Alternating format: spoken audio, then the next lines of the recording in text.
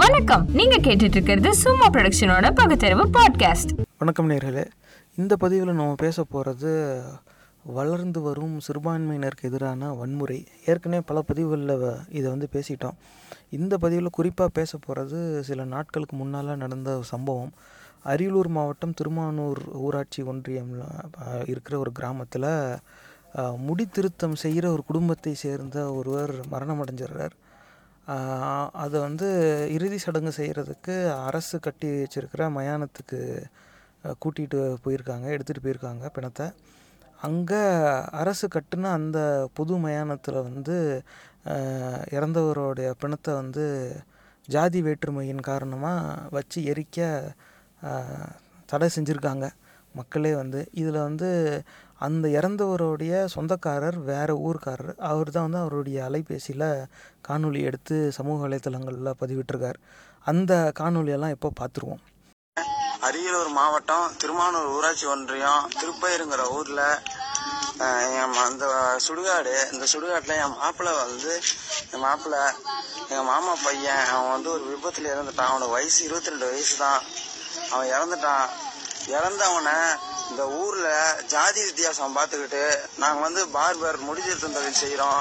நாங்க பார்பர், அதனால இந்த அரசு கட்டிடத்துல செய்யக்கூடாது. இந்த அரசு சும்மா தான் கட்டி கொடுத்துருக்கு, அவனுடைய ஓசில தான் கட்டி கொடுத்துருக்கு. அவங்க இந்த கட்டிடத்துல செய்யக்கூடாது அப்படின்னு சொல்லிட்டு இவனுங்க என் மாப்பிள்ளை இதை எரிக்க விடாம கூடயே நாங்க தான் ஆக்சிடென்ட் ஆகி அதுலயே தான் நாங்க கிடக்கோம். அவங்க அப்பா தவறுதான் தனியா வெளிநாட்டுல கிடக்கிறாரு. அவரால் அவன் இறந்ததுக்கு வரக்கூடிய முடியல, அவர் அங்க கிடந்து அழுதுட்டு கிடக்காரு.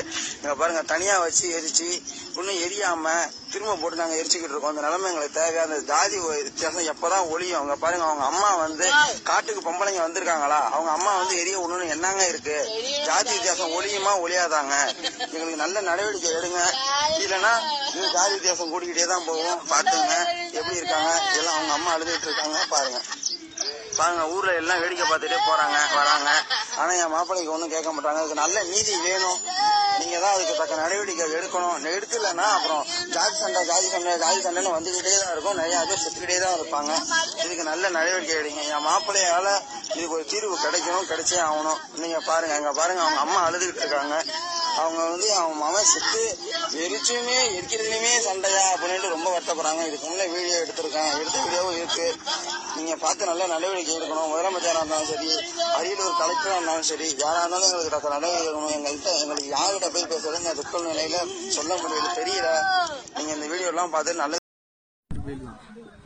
இங்க பாருங்க, எங்க மாப்பிள்ளை பையன் ஆக்சிடென்ட்ல இறந்துட்டான். ஆக்சிடென்ட்ல செத்து போயிட்டான். நாங்க முடிவெத்துற தொழில் பண்றோம். இங்க ஊர்ல ஜாதி வேற்றுமை பாக்குறாங்க. அந்த ஊர்ல ஜாதி வேற்றுமை பாக்குறாங்க. ஜாதி வேற்றுமை பார்த்துட்டு கவர்மெண்ட் கட்டி கொடுத்த அரசு இடத்துல எங்களை எரிக்க கூடாதுன்னு சொல்றாங்க. பாருங்க, கவர்மெண்ட் கட்டி கொடுத்துருக்காங்க இந்த இடம். ஆனா இந்த இடத்துல எங்களை எரிக்க கூடாதுன்னு சொல்லிட்டு ஜாதி வேற்றுமை பாக்குறாங்க. நாங்க பார்பரம், அதனால எங்க ஜாதியை எரிக்க கூடாதுன்னு சொல்றாங்க. என் மாப்பிள்ளை 1 மணி நேரம் இங்க கிடக்குறான். என் மாப்பிள்ளை 1 மணி நேரமா வண்டியில இருக்கான். பாருங்க, என் வண்டியில என் மாப்பிள்ளை 1 மணி நேரமா இருக்கான். என் மாப்பிள்ளை ஒன்னும் நாங்க அடக்கம் பண்ண முடியாம இருக்கோம். உங்க காவல்துறை எங்களுக்கு ஏதாவது நடவடிக்கை எடுத்து கொடுக்கணும். ஜாதி வேற்றுமை பாக்குறாங்க. அந்த ஊர் அரியலூர் மாவட்டம் திருப்பையர்ங்கிற ஊர்ல இவங்க இது மாதிரி ஜாதி வேற்றுமை பாக்குறாங்க. திருமானூர் போஸ்ட் அந்த ஊர்.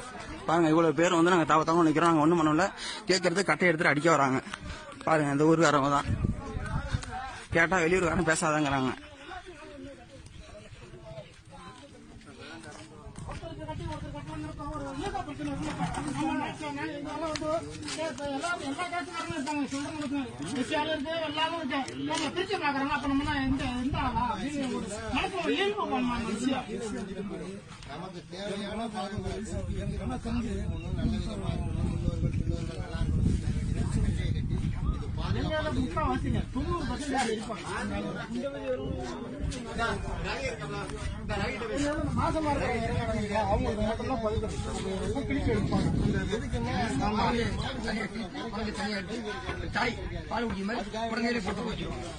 அது மட்டும்தான். இதெல்லாம் 90% ஒரே தான்.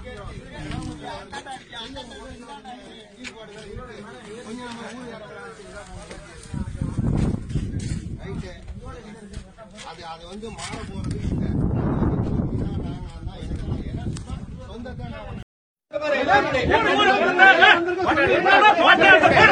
புரியல, பேசுங்க பேசுங்க. என்ன பேசுனா இப்ப பேசியா? நீ பேசியா? இப்போ பார்த்தோமா. இப்போ இந்த காணொலியெல்லாம் பார்த்தா இந்த ஜாதி வேற்றுமையின் காரணமாக தான் இவங்க வந்து அங்கே எரிக்க விடலை அப்படிங்கிறது தெளிவாக பதிவாயிருக்கு அந்த காணொலியிலேயே. இது வந்து முடி திருத்தம் செய்கிறவங்கங்கிறதுனாலேயே உங்கள் ஆளுங்க பணத்தெல்லாம் இங்கே வச்சு எரிக்கக்கூடாதுன்னு சொன்னாங்களா, இல்லை இவங்களே அதை அப்படி செய்கிறாங்களாங்கிறது தெரியல. ஆனால் இப்போ இதுக்கு வந்து சமூக ரீதியான கண்ணோட்டமும் இருக்குது, சட்ட ரீதியான கண்ணோட்டமும் இருக்குது. இதை நமக்கு விளக்குறதுக்கு நம்மளோட இணைஞ்சிருக்கார் நம்ம அன்பிற்குரிய வழக்கறிஞர் திரு அரங்க சம்பத்குமார் அவர்கள். வணக்கம் வழக்கறிஞர் அவர்களே. வணக்கம். இப்போ நீங்கள் சொல்லுங்கள், இந்த மாதிரி ஒரு நிலையில் வந்து அரசு கட்டி கொடுத்த மயானத்தில் பிணத்தை அடக்கம் பண்ண வாய்ப்பு கிடைக்காம பக்கத்துலேயே போட்டு எரிக்கிற ஒரு நிலைமை இருக்குது. இதை வந்து இந்த சமூகம் எப்படி பார்க்கணும்? தமிழர்கள் இதிலிருந்து கற்றுக்க வேண்டியது என்ன? ரொம்ப நாகரிகமாக நீங்கள் கேட்குறீங்க. இதை விட ஒரு அயோக்கியத்தனம் உலகத்தில் எதுவுமே கிடையாது. ஏன் அதை அப்படி நம்ம சொல்கிறோம்னு சொன்னால், இறந்து போன பிறகு மனிதனுக்கு ஒரு உரிமைன்னு இருக்குது. அதாவது right to the dead person அப்படின்னு சட்டத்தில் சொல்லுவோம். ஒரு இறந்து போன மனிதனுக்கு இறந்து போத்த போனால் தானே அதை என்ன வேணாலும் செஞ்சிடலாம் அப்படிங்கிற சட்டத்தில் இடம் கிடையாது. அதுக்குன்னு ஒரு உரிமை இருக்குது. அதை மரியாதையோடு செய்ய வேண்டிய பொறுப்பு இந்த சமூகத்திற்கு இருக்குது. ரெண்டாவது, சுடுகாட்டில் என்னடா அவனாவது இவனாவது எல்லாம் செத்து போன பிறகு போனான், பேரே போயிடும். அதனால் அது எங்கே வச்சு எரிச்சா என்ன அப்படிங்கிற ஒரு கான்செப்டில் மக்கள் இருக்கணும். ஆனால் படித்தவர்களே பார்த்தா, அந்த கும்பலில் பார்த்தா எல்லாம் எப்படியும் ஒரு 8வது 10வது படிச்சிருப்பாங்கன்னு நினைக்கிறேன் இருக்கிறத பார்த்தா. அவனுங்களே வந்து இங்கே பதிக்கூடாதுன்னு சொன்னேன். சரி, என்ன அதில் நோக்கம் என்ன அப்படின்னு நீங்கள் பார்க்கணும்ல. இங்கே எரிக்கக்கூடாது அப்படின்னு சொல்கிறான்னா அதுக்கு ஒரு நோக்கம் இருக்கணும். இது எரிச்சுன்னா இதிலிருந்து வர்ற புகையால் எல்லாருக்கும் வியாதி வந்துடும், இது கெமிக்கல், இது ஏதாவது இது விஷவாயு அப்படின்னா பரவாயில்ல. அப்படியும் இல்லை. ரெண்டாவது, இன்னொன்று நீங்கள் சட்டப்படி பார்க்கணுன்னா, எந்த மயானமும் எந்த புதைக்கிற ஒரு சுடுகாடும் எந்த இனத்திற்கும் சொந்தமானது, இதில் இவர்கள் மட்டும்தான் எரிக்கப்பட வேண்டும், புதைக்கப்பட வேண்டும் அப்படின்னு சொல்லி சட்டத்திலேயே கிடையாது. எந்த இடத்துல வேணாலும் அவங்கவுங்க சௌரியத்துக்கு அதை செஞ்சுக்கலாம். இதை தடுப்பதற்கு எவனுக்குமே உரிமை கிடையாது. இந்த நாட்டில் இப்படி ஒரு உரிமையே இந்த அரசியலமைப்பு சட்டம் கொடுத்து இத்தனை ஆண்டு காலம் 60-70 வருஷம் நம்ம ஆக போகிறோம். இத்தனை ஆண்டு காலுக்கும் பிறகும் நம்ம இப்படி செய்கிறோம்னு சொன்னால், எத்தனையோ நம்ம புலம்பல்கள் இருக்குது. அறிவு வளரலை, கல்வியை கொண்டுட்டு வந்து மக்கள்கிட்ட சேர்க்கலை, அது சேர்க்கலை அப்படின்லாம் நம்ம சொல்கிறோம். இந்த சேர்த்த பிறகு இவனுக்கு என்ன படித்தவங்க தான் இதில் நிறைய அயோக்கியத்தனம் பண்ணுறான் இந்த மாதிரி இடத்துல. ஏன்னா படித்தவன் தான் ஜாதியை கணக்கெடுத்து அதுக்கு ஓட்டு கேள்றாங்கிறான், படிக்காதவன் பேசுகிறதில்ல. எனவே படித்தவங்க செய்கிற ஒரு அயோக்கியத்தனம் படிக்காதவர்களை அதில் வந்து மேலே நிறுத்தி அவங்களுடைய ஆளுமையை காட்டுற மாதிரி கொண்டுகிட்டு வந்துடுறாங்க. எப்படினாலும் இது இப்போ ஊடகங்களில் அல்லது இந்த வலைதளங்களில் வந்துருச்சு. இது வந்து இந்நேரம் அந்த அரியலூர் எஸ்பி பார்த்துருக்கணும். ஆனால் பார்த்த மாதிரி காட்டிக்க மாட்டான். அதுதான் அவங்கள்ட்ட இருக்கிறது. ஏன்னா எவனாக கொண்டு அந்த கம்ப்ளைண்ட் கொடுத்தா தான் ஆக்ஷன் எடுக்கணும் அப்படின்னு நினைப்பான். ஆனால் சட்டத்தில் அப்படி இல்லை. தெரிஞ்சால் இவங்களே போய் அதுக்கு மேலே சட்டப்படி நடவடிக்கை எடுக்கலாம் அப்படிங்கிறது தான் சட்டம். ஆனால் எடுத்ததா இது வரலைக்கும் தெரியல. யாராவது கொண்டு போய் புகார் கொடுத்தாங்களான்னு தெரியல. நன்றி வழக்கறிஞர்கள். இதில் ஒரு சந்தேகம் என்னென்னா, இந்த மாதிரி இதுக்கு முன்னாடி பல சம்பவங்கள் நடந்திருக்கு. இது ஒரு வரலாறாகவே இருக்குது. ஆனால் ஒரு முறையும் இப்படி ஒரு சம்பவம் வந்து சமூகத்தில் அமைதி சீர்குலையும் சூழ்நிலை வந்துச்சுனாக்கா, இந்த அதிகாரிகள் பெரும்பான்மை வந்து அதை சரி செஞ்சு அந்த அமைதி நிலவுறதுக்கு அவங்க செய்கிற முதல் தீர்வு என்னன்னாக்கா, யாருக்கு அந்த அனுமதி மறுக்கப்படுதோ அவங்களுக்கு ஒரு தனி மயானத்தை உருவாக்கி தந்துடுறாங்க. காலப்போக்கில் இது எப்படி ஆகுதுன்னா, உங்களுக்கு தான் அந்த மயானம் இருக்குது, நீ உங்கள் மயானத்தில் போய் எரிச்சிக்க அப்படிங்கிறாங்க. இப்போ சட்டத்தில் அப்படி ஒரு இடம் இருக்கா? ஒரு சமூகத்துக்கும் ஒரு மயானம்னு இவங்க வந்து அது ஒரு தீர்வாக, நீ ஏன்ப்பா இவங்களோட மயானத்தில் போய் கட்டுற, உனக்கு நாங்கள் தனியாக ஏற்பாடு பண்ணி தரோம் அப்படி பிரித்து தர்றது ஆங்கிலத்தில் செக்ரிகேஷன் சொல்லுவாங்க. இந்த இடத்துல அந்த செக்ரிகேஷனே ஒரு டிஸ்கிரிமினேஷன் தானா? நம்ம சட்டம் என்ன சொல்லுது? தமிழர்கள் இந்த சட்டத்தை எப்படி சரியாக புரிஞ்சுக்கணும்? தமிழர்கள்னு சொன்னால் நம்ம பெருசாக நாகரிகமாக சொல்கிற மாதிரி இருக்குது. தருதலை பயில்வோன்னு சொல்லுங்கள். இவனுங்களுக்கு சட்டத்தில் இது ஒரு பிரச்சனைன்னு வந்துட்டால், இந்தாப்பா நீங்கள் இங்கே எரிச்சிங்க, நீங்கள் அங்கே எரிச்சிங்கன்னு சொல்கிறான் பாரு, முதல்ல அவனுக்கு தூக்கு தண்டனை கொடுக்கணும். ஏன் அப்படின்னு சொன்னால், அப்படி செய்து கொடுக்க சொல்லி எந்த சட்டமும் சொல்லலை. எப்படி செய்து கொடுக்க வேண்டிய அவசியமும் இல்லை. அன்னைக்கு இருக்கிற ப்ராப்ளத்தை அன்னைக்கு சொல்யூஷனை அவனுக்கு பிரச்சனை இல்லாமல் முடிச்சு விட்டு போகணுன்னு நினைக்கிறானே தவிர, இந்தியன் கான்ஸ்டியூஷன் படி, இந்தியாவில் அரசிச்சப்பட்டபடி ஒரு குடிமகனுக்கு கொடுக்கப்பட்டிருக்கிற உரிமையை நிலைநாட்ட வேண்டும் என்று எந்த அயோக்கிய பயலும் நினைக்கல. அதனால தான் அப்படி நடக்குது. இதே அரியலூர் மாவட்டத்தில் தத்தனூருங்கிற ஊரில் ஒரு இறந்து போன ஒருவர் மேலூருங்கிற கிராமத்தில் இறந்து போகிறாரு. அங்கேயே பக்கத்துலேயே சுடுகாடு இருக்குது. ஆனால் அங்கே இப்போ அதை புதைக்கவும் இல்லை, எரிக்கவும் இல்லை. அங்கே இருக்கிற தாழ்த்தப்பட்ட மக்களை கூட்டிகிட்டு போய் இதை எடுத்துகிட்டு போய் உங்கள் சுடுகாட்டில் எரிங்கன்னு தான் அந்த அயோக்கியப்பில் சொன்னாங்க. இதே தான் இப்போ அந்த இதுக்குன்னா எவனும் போய் புகார் கொடுக்கல. ஏன்னா அவன் வேறு ஏதோ ஒரு ஊர், அவன் எந்த ஊரோ எந்த மக்களோ உழைச்சது பூரா அவனுக்கு. ஆனால் செத்து போன பிறகு கொண்டுகிட்டு போய் எரிக்க சொல்கிறது இவனுள்கிட்ட. அப்போது படித்தவன் தான் இந்த அயோக்கியத்தனத்தெல்லாம் பண்ணுறாங்கங்கிறது ஊரறிந்த உண்மை. அப்போ கலெக்டர் என்னத்துக்கிட நீ ஐஏஎஸ்ஸாக இருக்கிற, நீ என்னத்துக்கிட ஐபிஎஸ்ஸாக இருக்கிற, அந்த டிஸ்ட்ரிக்டில் என்னடா தான் பண்ணிக்கிட்டு பிடுங்கிட்டு இருக்கிறீங்க அப்படின்னு கேட்குறதுக்கு மக்கள் ரெடியாக இருக்கிறாங்க. ஆனால் நான் ஒரு தடவை அரியலூர் மாவட்டத்தில் இந்த மாதிரி அன்டச்சபிலிட்டி இருக்குது, டபுள் டம்ளர் சிஸ்டம் இருக்குது அப்படின்னு சொல்லி ஆர்டிஐயில் நான் கேட்டேன். அவங்க அப்படி இல்லைன்னு சொல்கிறதுக்கு உடையார்பாளையத்தில் இருந்த அந்த ஸ்டேஷனில் இருக்கிற ஒரு எஸ்சி பையன், எஸ்ஐ, அவனையே விட்டு ஒரு அறிக்கை அவர் போய் 10 பேர்கிட்ட கேட்ட மாதிரியும், அப்படி டபுள் டம்ளர் சிஸ்டம் அங்கே இல்லை அப்படிங்கிற மாதிரியும் ஒரு அறிக்கை எடுத்து, அது மாதிரி ஒன்றும் இல்லை, இது தவறான தகவல் அப்படின்னு சொல்லி எனக்கு பதில் கொடுக்குறான். அப்படின்னா என்ன அர்த்தம்? யாரை வச்சு என்ன செய்யணும்னு சொல்லி அவனுக்கு தெரியும். தாழ்த்தப்பட்ட மக்களுக்கு எதிரான செய்தியை தாழ்த்தப்பட்ட மக்களை வச்சே செய்யணும்னு தெரியும். இந்த தாழ்த்தப்பட்ட மக்களில் உரிமையோடு இவன் எஸ்ஐயாக வந்தான் பாரு, இந்த நாய், இந்த நாய்க்கும் உண்மையை எழுதணும்னு தெரியாது. அடக்கமாக போய் அவனுக்கு சல்யூட் போட்டு அவனோட சுரண்டி நக்கிறதுக்கு தான் எனக்கு தெரியும்.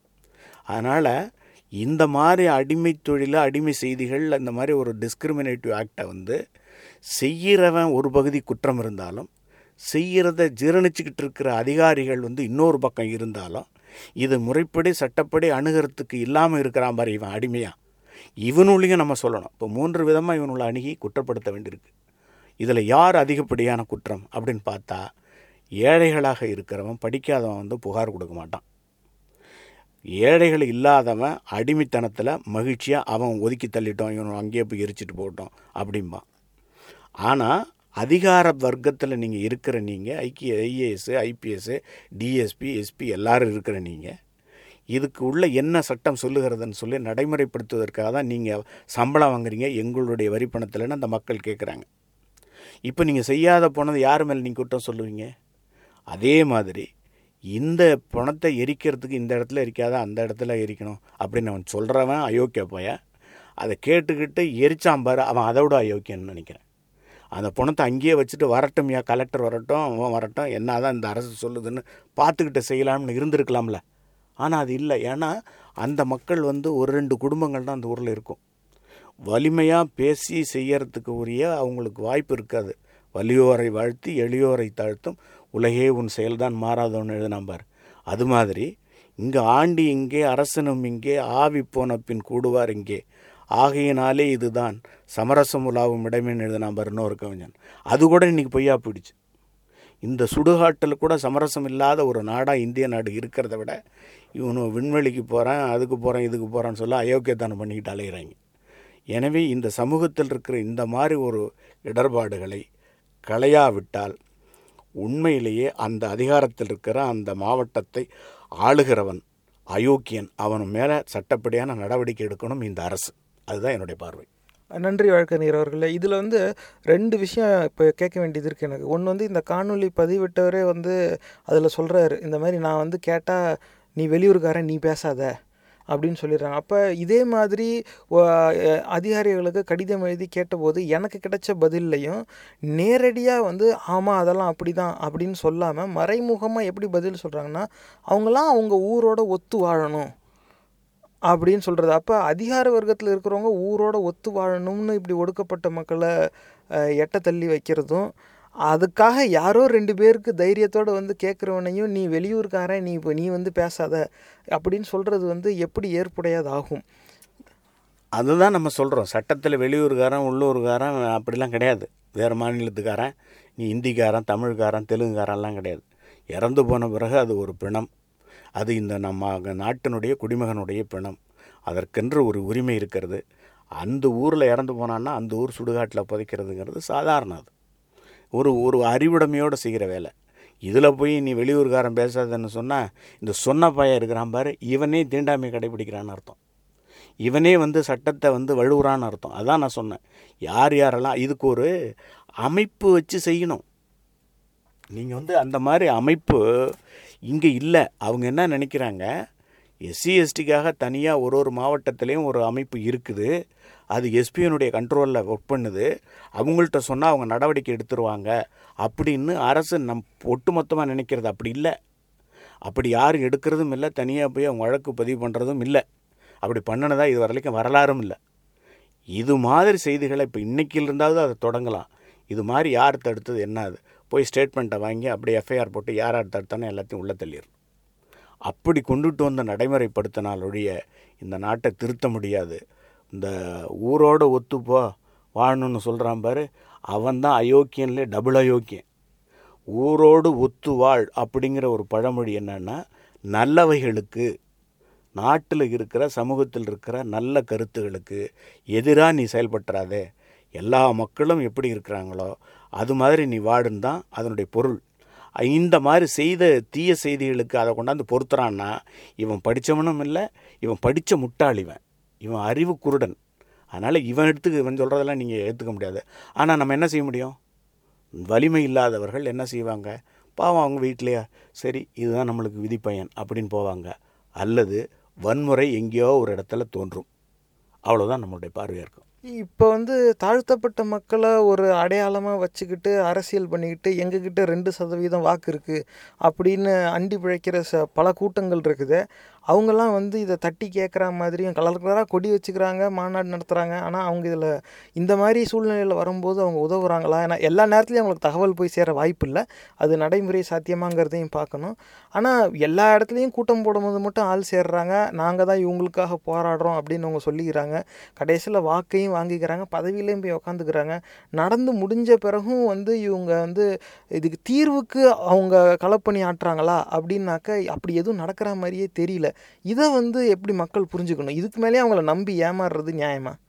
அப்படி பார்க்க முடியாது. ஏதோ ஒரு இடத்துல அவங்க ஒரு அமைப்பை வச்சுக்கிட்டு இந்த மக்களுக்கு உதவி செய்யணும்னு சொல்லி அவங்களால முயற்சி செய்கிறாங்கங்கிறதோட நிற்கிதே தவிர, இவங்களே போய் ஒரு வழக்கை பதிவு பண்ண சொன்னால் நீங்கள் யார் பதிவு பண்ண சொல்கிறது? உள்ளவனே கம்ப்ளைண்ட் கொடுக்கல, நீங்கள் தேர்ட் பர்சன் ஏன் கம்ப்ளைண்ட் கொடுக்குறீங்கன்னு சொல்லி அவன் தட்டி கழிக்கிறான். நீங்கள் அரசியலுக்காக செய்கிறீங்கிறான், நீங்கள் அரசியல் ஓட்டு வாங்கணுங்கிறதே பேசுகிறீங்கிறான். ஆனால் என்றைக்கு நம்ம ஓட்டு வங்கிக்குன்னு போய் நின்றுட்டோமோ அன்றைக்கி இந்த வேலையில் நீங்கள் சொல்கிற மாதிரி ஒரு பொதுவான நடவடிக்கைகளெல்லாம் எதிர்பார்க்க முடியாது. சமூகத்துண்டாக இருக்கிற வரைக்கும் தான் அதுக்கு ஒரு மரியாதை இருக்கும். ஆனால் இவங்க இப்படி போய் செய்கிறாங்களன்னா, ஒரு அமைப்பு வச்சுருக்கிறவங்க ஒரு ஊர்லேயும் போய் ஒரு கம்ப்ளைண்ட் கொடுத்துக்கிட்டு அதுக்கு முன்னாடி ஒரு கேஸை நடத்திக்கிட்டுலாம் இவங்க இருக்க முடியாது. அங்கே இருக்கிற மக்கள் இவங்களுக்கு உதவனா தான் செய்ய முடியும். அந்த ஊரில் இருக்கிற மக்கள், நீங்கள் எங்களுக்கு வழக்கு மட்டும் பதிவு பண்ணி கொடுங்க, மீதியை நாங்கள்லாம் பார்த்துக்குறோம் அப்படின்னு சொல்கிற அளவுக்கு அவங்க இருந்தாங்கன்னா தான் செய்ய முடியும். உள்ளவன் இருந்தால் தான். கொண்டவன் ஊரில் ஒரு பழமொழி சொல்லுவாங்க, கொண்டவன் நல்லா இருந்தால் கூரை ஏறி சண்டை போடலாமா. அப்போது கொண்டவன் சொன்னால் அந்த ஊரில் இருக்கிறவன் நீ தைரியமாக பலமாக நாங்கள் இருக்கிறோம் அப்படின்னு சொன்னால் தான் அவனுக்கு பக்கத்தில் இருக்கிறவங்க உதவ முடியும், அந்த அமைப்பு வச்சுருக்கிறவங்க உதவ முடியும். அதனால் அமைப்புகளை நம்ம குற்றம் சொல்கிறத விட இருக்கிற மக்களுக்கு ஒரு அறிவுடைமையும் தைரியத்தையும் இப்படி சட்டத்தில் இருக்கிற நுணுக்கங்களையும் அவங்களுக்கு சொல்லிக் கொடுத்து ஃபஸ்ட்டு எஜுகேட் பண்ணுங்கள். இந்த அமைப்புக்கு நம்ம அப்படி தான் சொல்ல முடியும். இன்றைக்கி போய் நீ நேரடியாக வாள் எடுத்துக்கிட்டு சண்டை போடுன்னு சொல்ல முடியாது. இருக்கிற மக்களுக்கு சட்டத்தையும் அதையும் சொல்லிக் கொடுத்து ஒரு தைரியத்தை உருவாக்குற ஒரு அறிவுடைமையாவது இவங்க செஞ்சாங்கன்னா இந்த அமைப்பு செய்ததாக ஒருவருக்கும் எதிர்காலம் அவர்களுக்கு பலனாக இருக்கும். அதனால் இன்றைக்கி இருக்கிற இந்த மாதிரி காணொலியில் இந்த செய்தியை எப்படி பார்க்குறேன் அப்படின்னா, இந்த மாதிரி ஊடகங்களில் வரதை எடுத்துக்கிட்டு இன்வெஸ்டிகேட் பண்ணி இதில் ஒன்றுமே இல்லைன்னு சொல்லி பேப்பரை க்ளோஸ் பண்ணுறதை விட அதுக்கு மேலே என்ன நடவடிக்கை எடுக்கணுமோ அதை செய்யணும். அப்படி செய்தால் தான் இந்த நாடு நல்லா இருக்குங்கிறது என்னுடைய பொருள். நன்றி வழக்கறிஞர் அவர்களே.